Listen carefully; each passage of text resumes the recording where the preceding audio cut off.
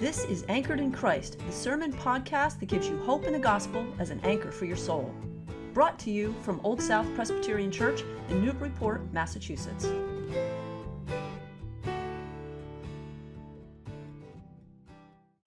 Hello and welcome to another episode of Anchored in Christ. I'm Deborah Owen and I'm here with Reverend Dr. Sarah Singleton.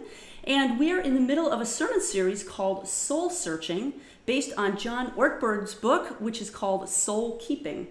And Sarah, this is a sermon that your husband, the Reverend Dr. Jim Singleton, wrote and preached called Living Eternally versus Temporally.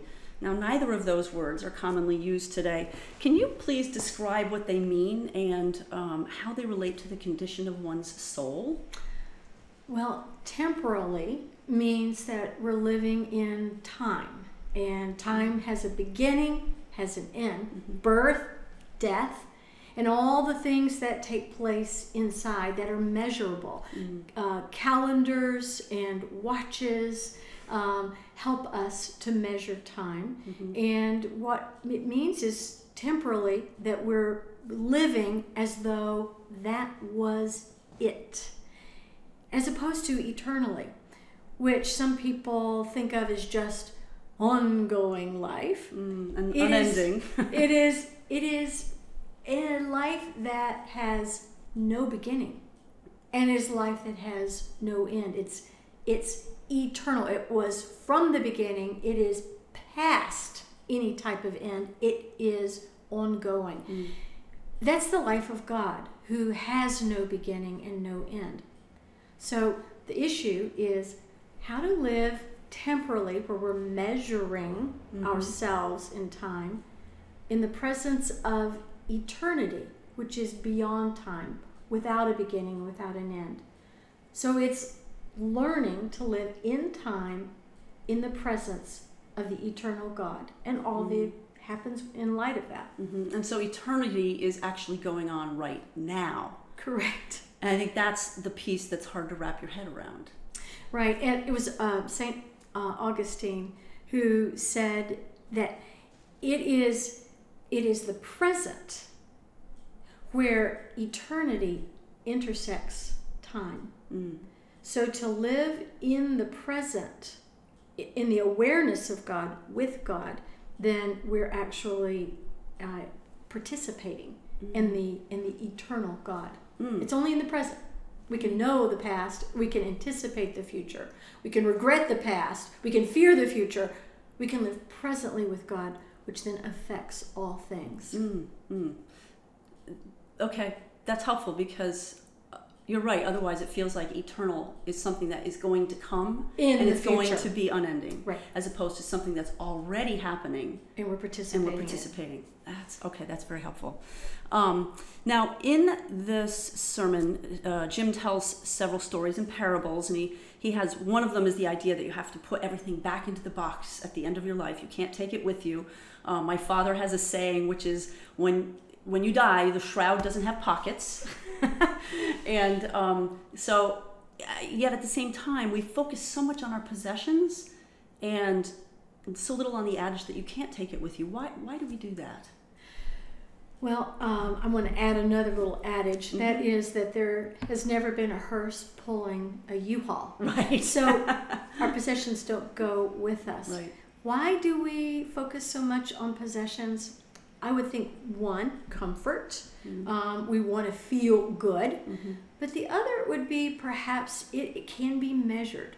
We can measure our value, or we can compare ourselves with others, or we can sort of add up what we have done in life based on whether that's the plaques on the wall, or whether that's the number of great golf clubs we have in the corner, or whatever it is that we possess. The problem is, without an eternal relationship, accountability in the present, we begin to be possessed by our possessions. And we begin to be, in a sense, receiving our own name by our possessions, versus being named by the eternal God, who then allows us to have the right values of possessions, which are always to be used for love. So love God, love people, use things, versus love things, use people. Right. We see that too often. Yeah, that flips it all on its head. So what would it look like if more people lived with an eternal mindset as opposed to a temporal mindset? Well, I appreciate the word mindset. I would say we know the word mindfulness. I would say being living in an attentive awareness that God's eternal life makes all the difference now and corrects our values so that we are loving God and people and using things.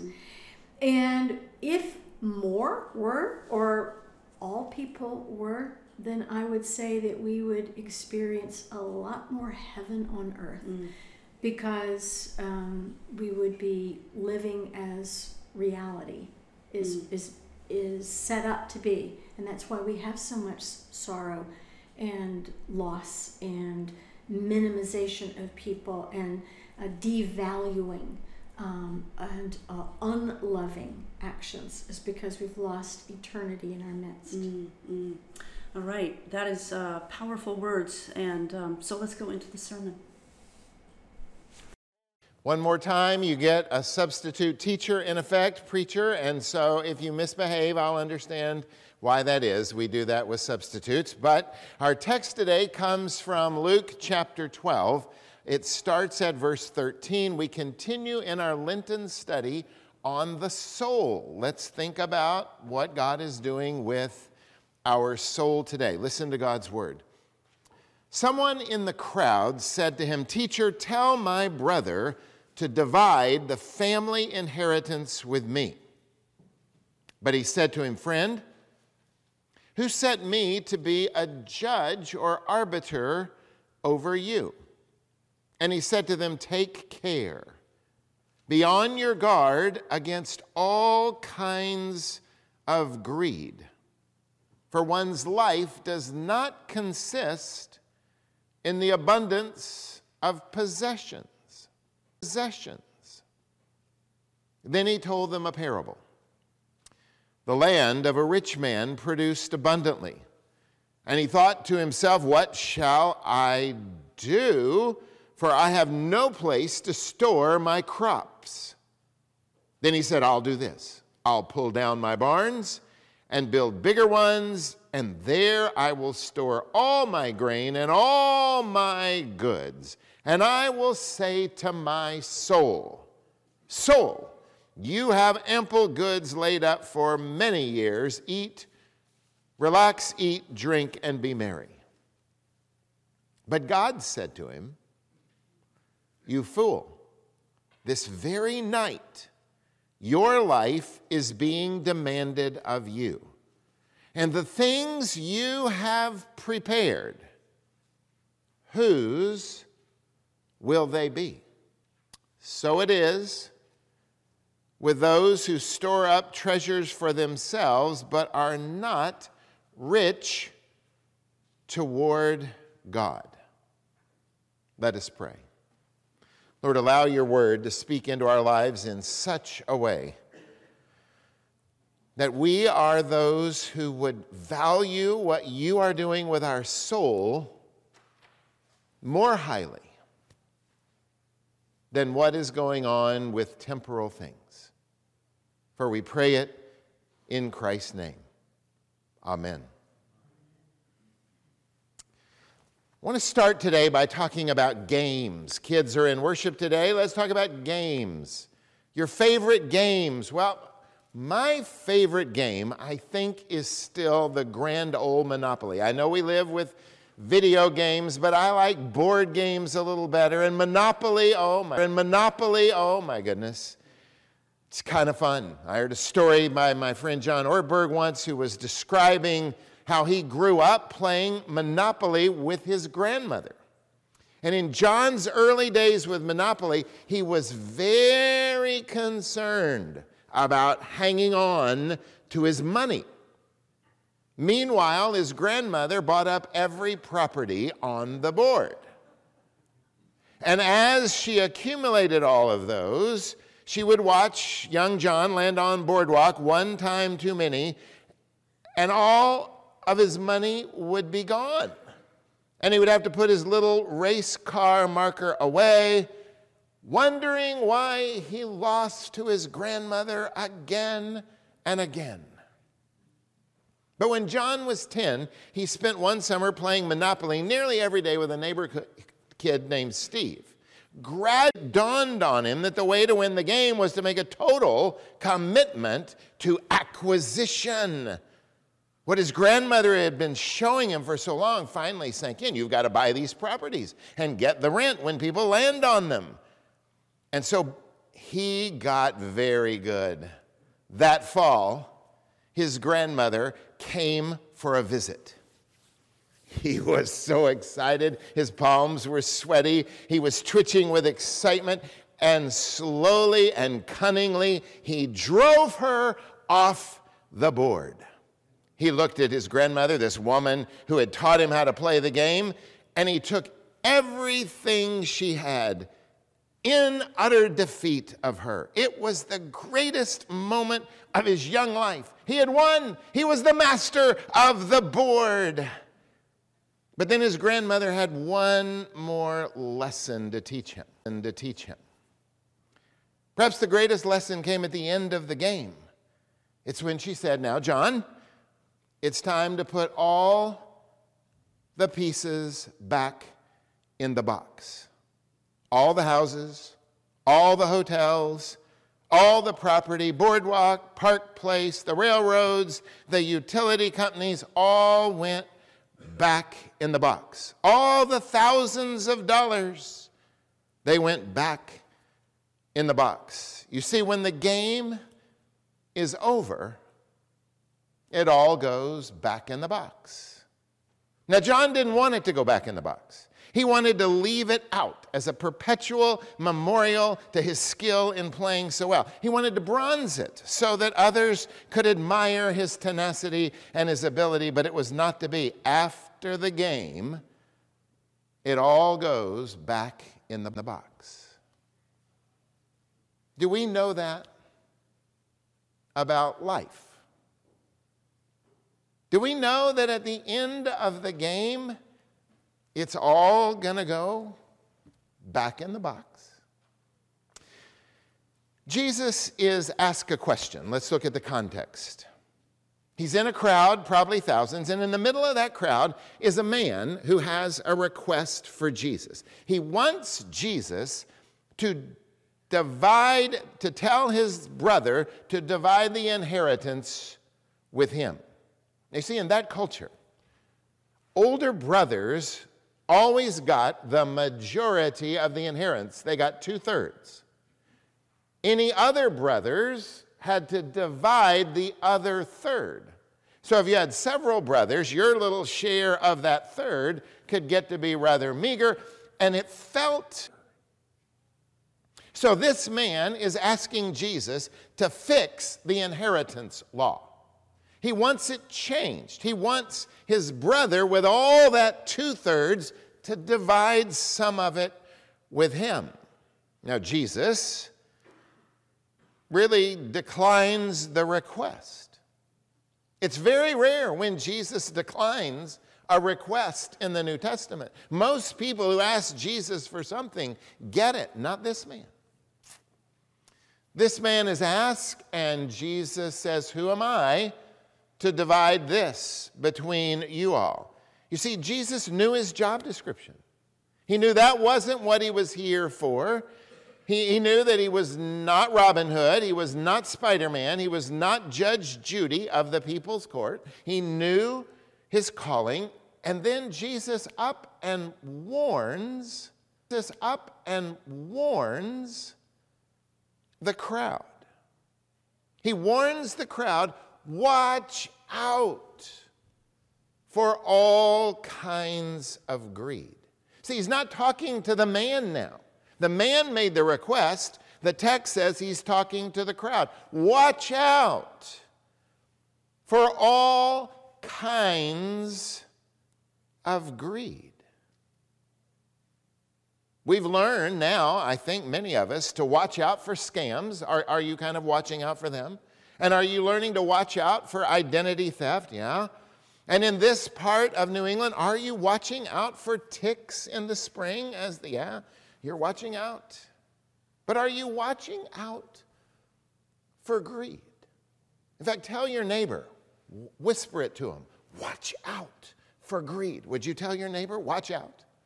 Watch out. And comes up with a sentence I don't think anyone in North America would naturally agree with. Do you know there's a sentence in the Bible that I don't know has really landed in us? It's verse 15, the B part of that verse, where Jesus says, your life does not consist in the abundance of your possessions. Did you see it? Did you hear it, or did you just kind of erase it? Because I don't think that's a natural verse for us to assume. I think we even doubt that verse. We live in the most consumeristic generation the world has known.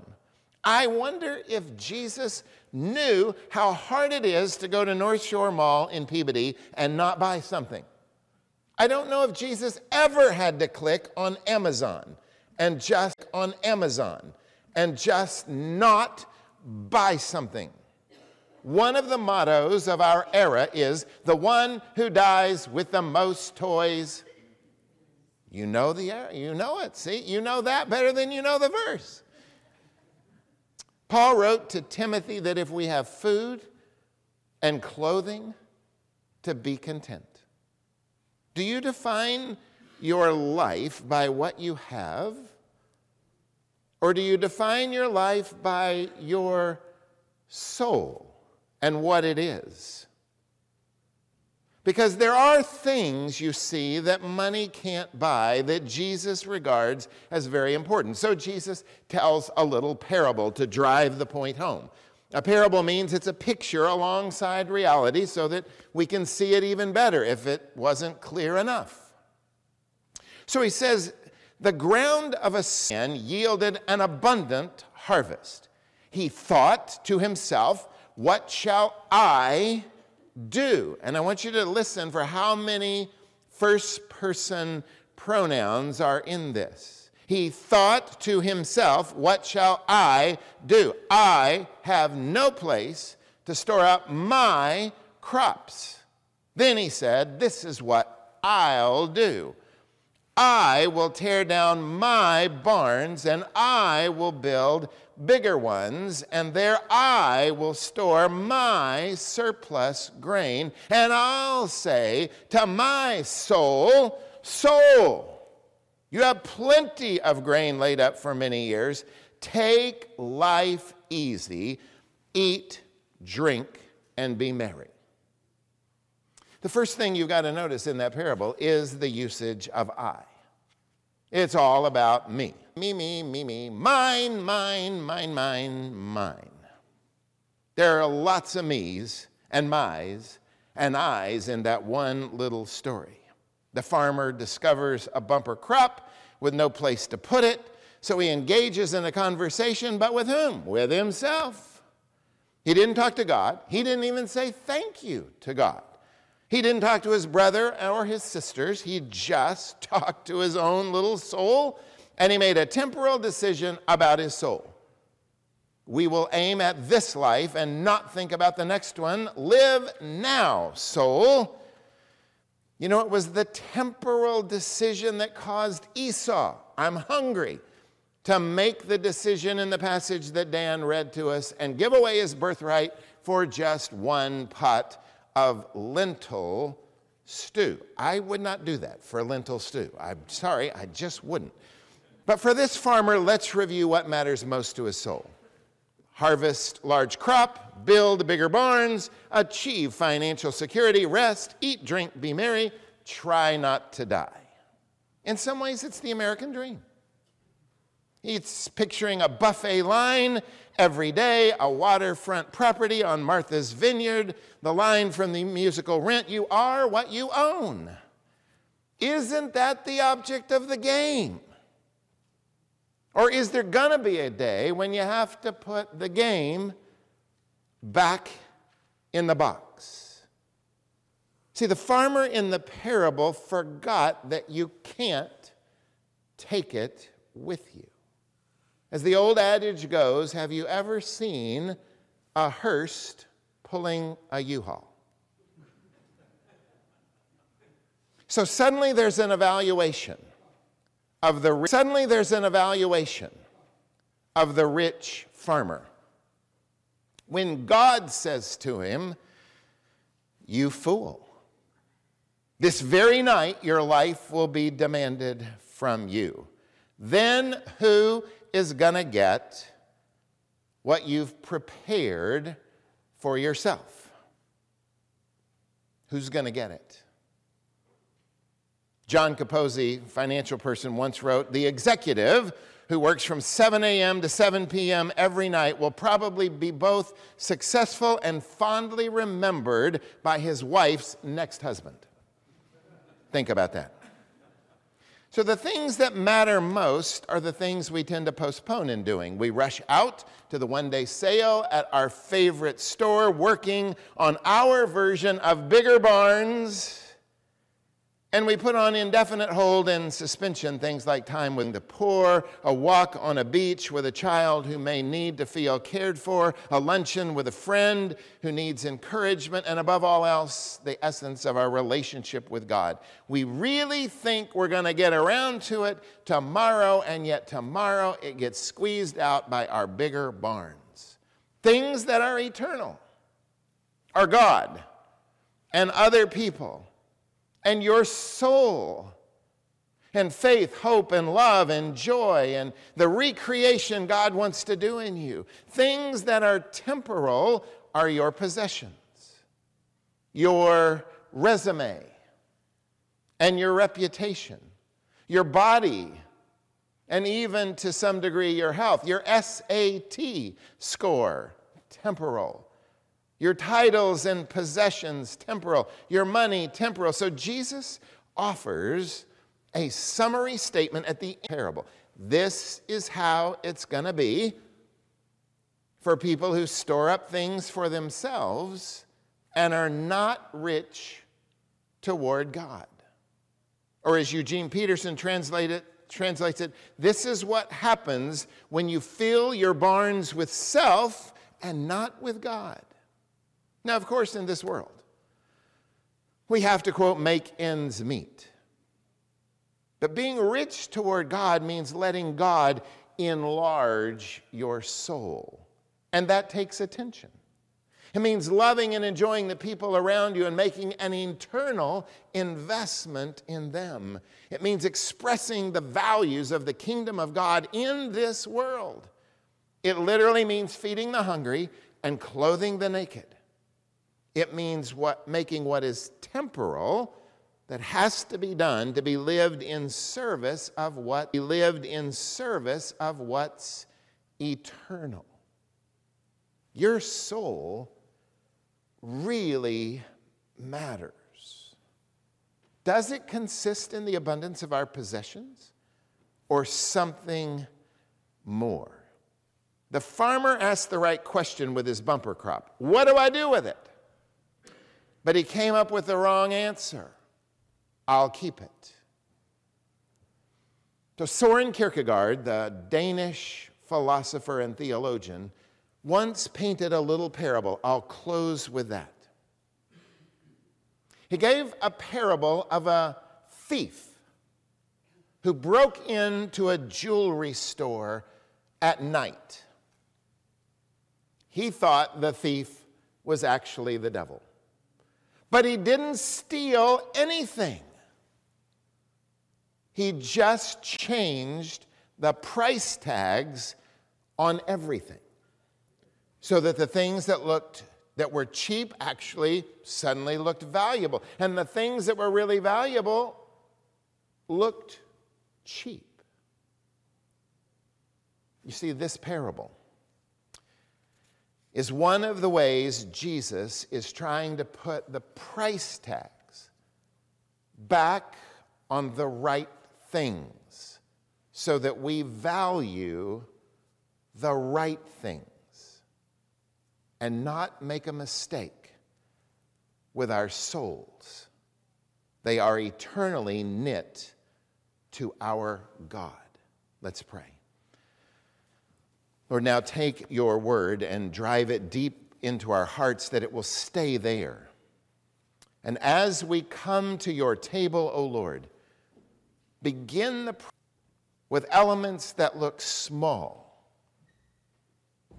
to realize what they are doing as healing nourishment for our souls. We pray this in Jesus' name. Amen. Thank you for listening to this sermon from Old South Presbyterian Church in Newburyport, Massachusetts. If you'd like more information about our historic church, or you'd like to find out more about the Gospel of Jesus, please visit our website at oldsouthnbpt.org. The peace of Christ be with you.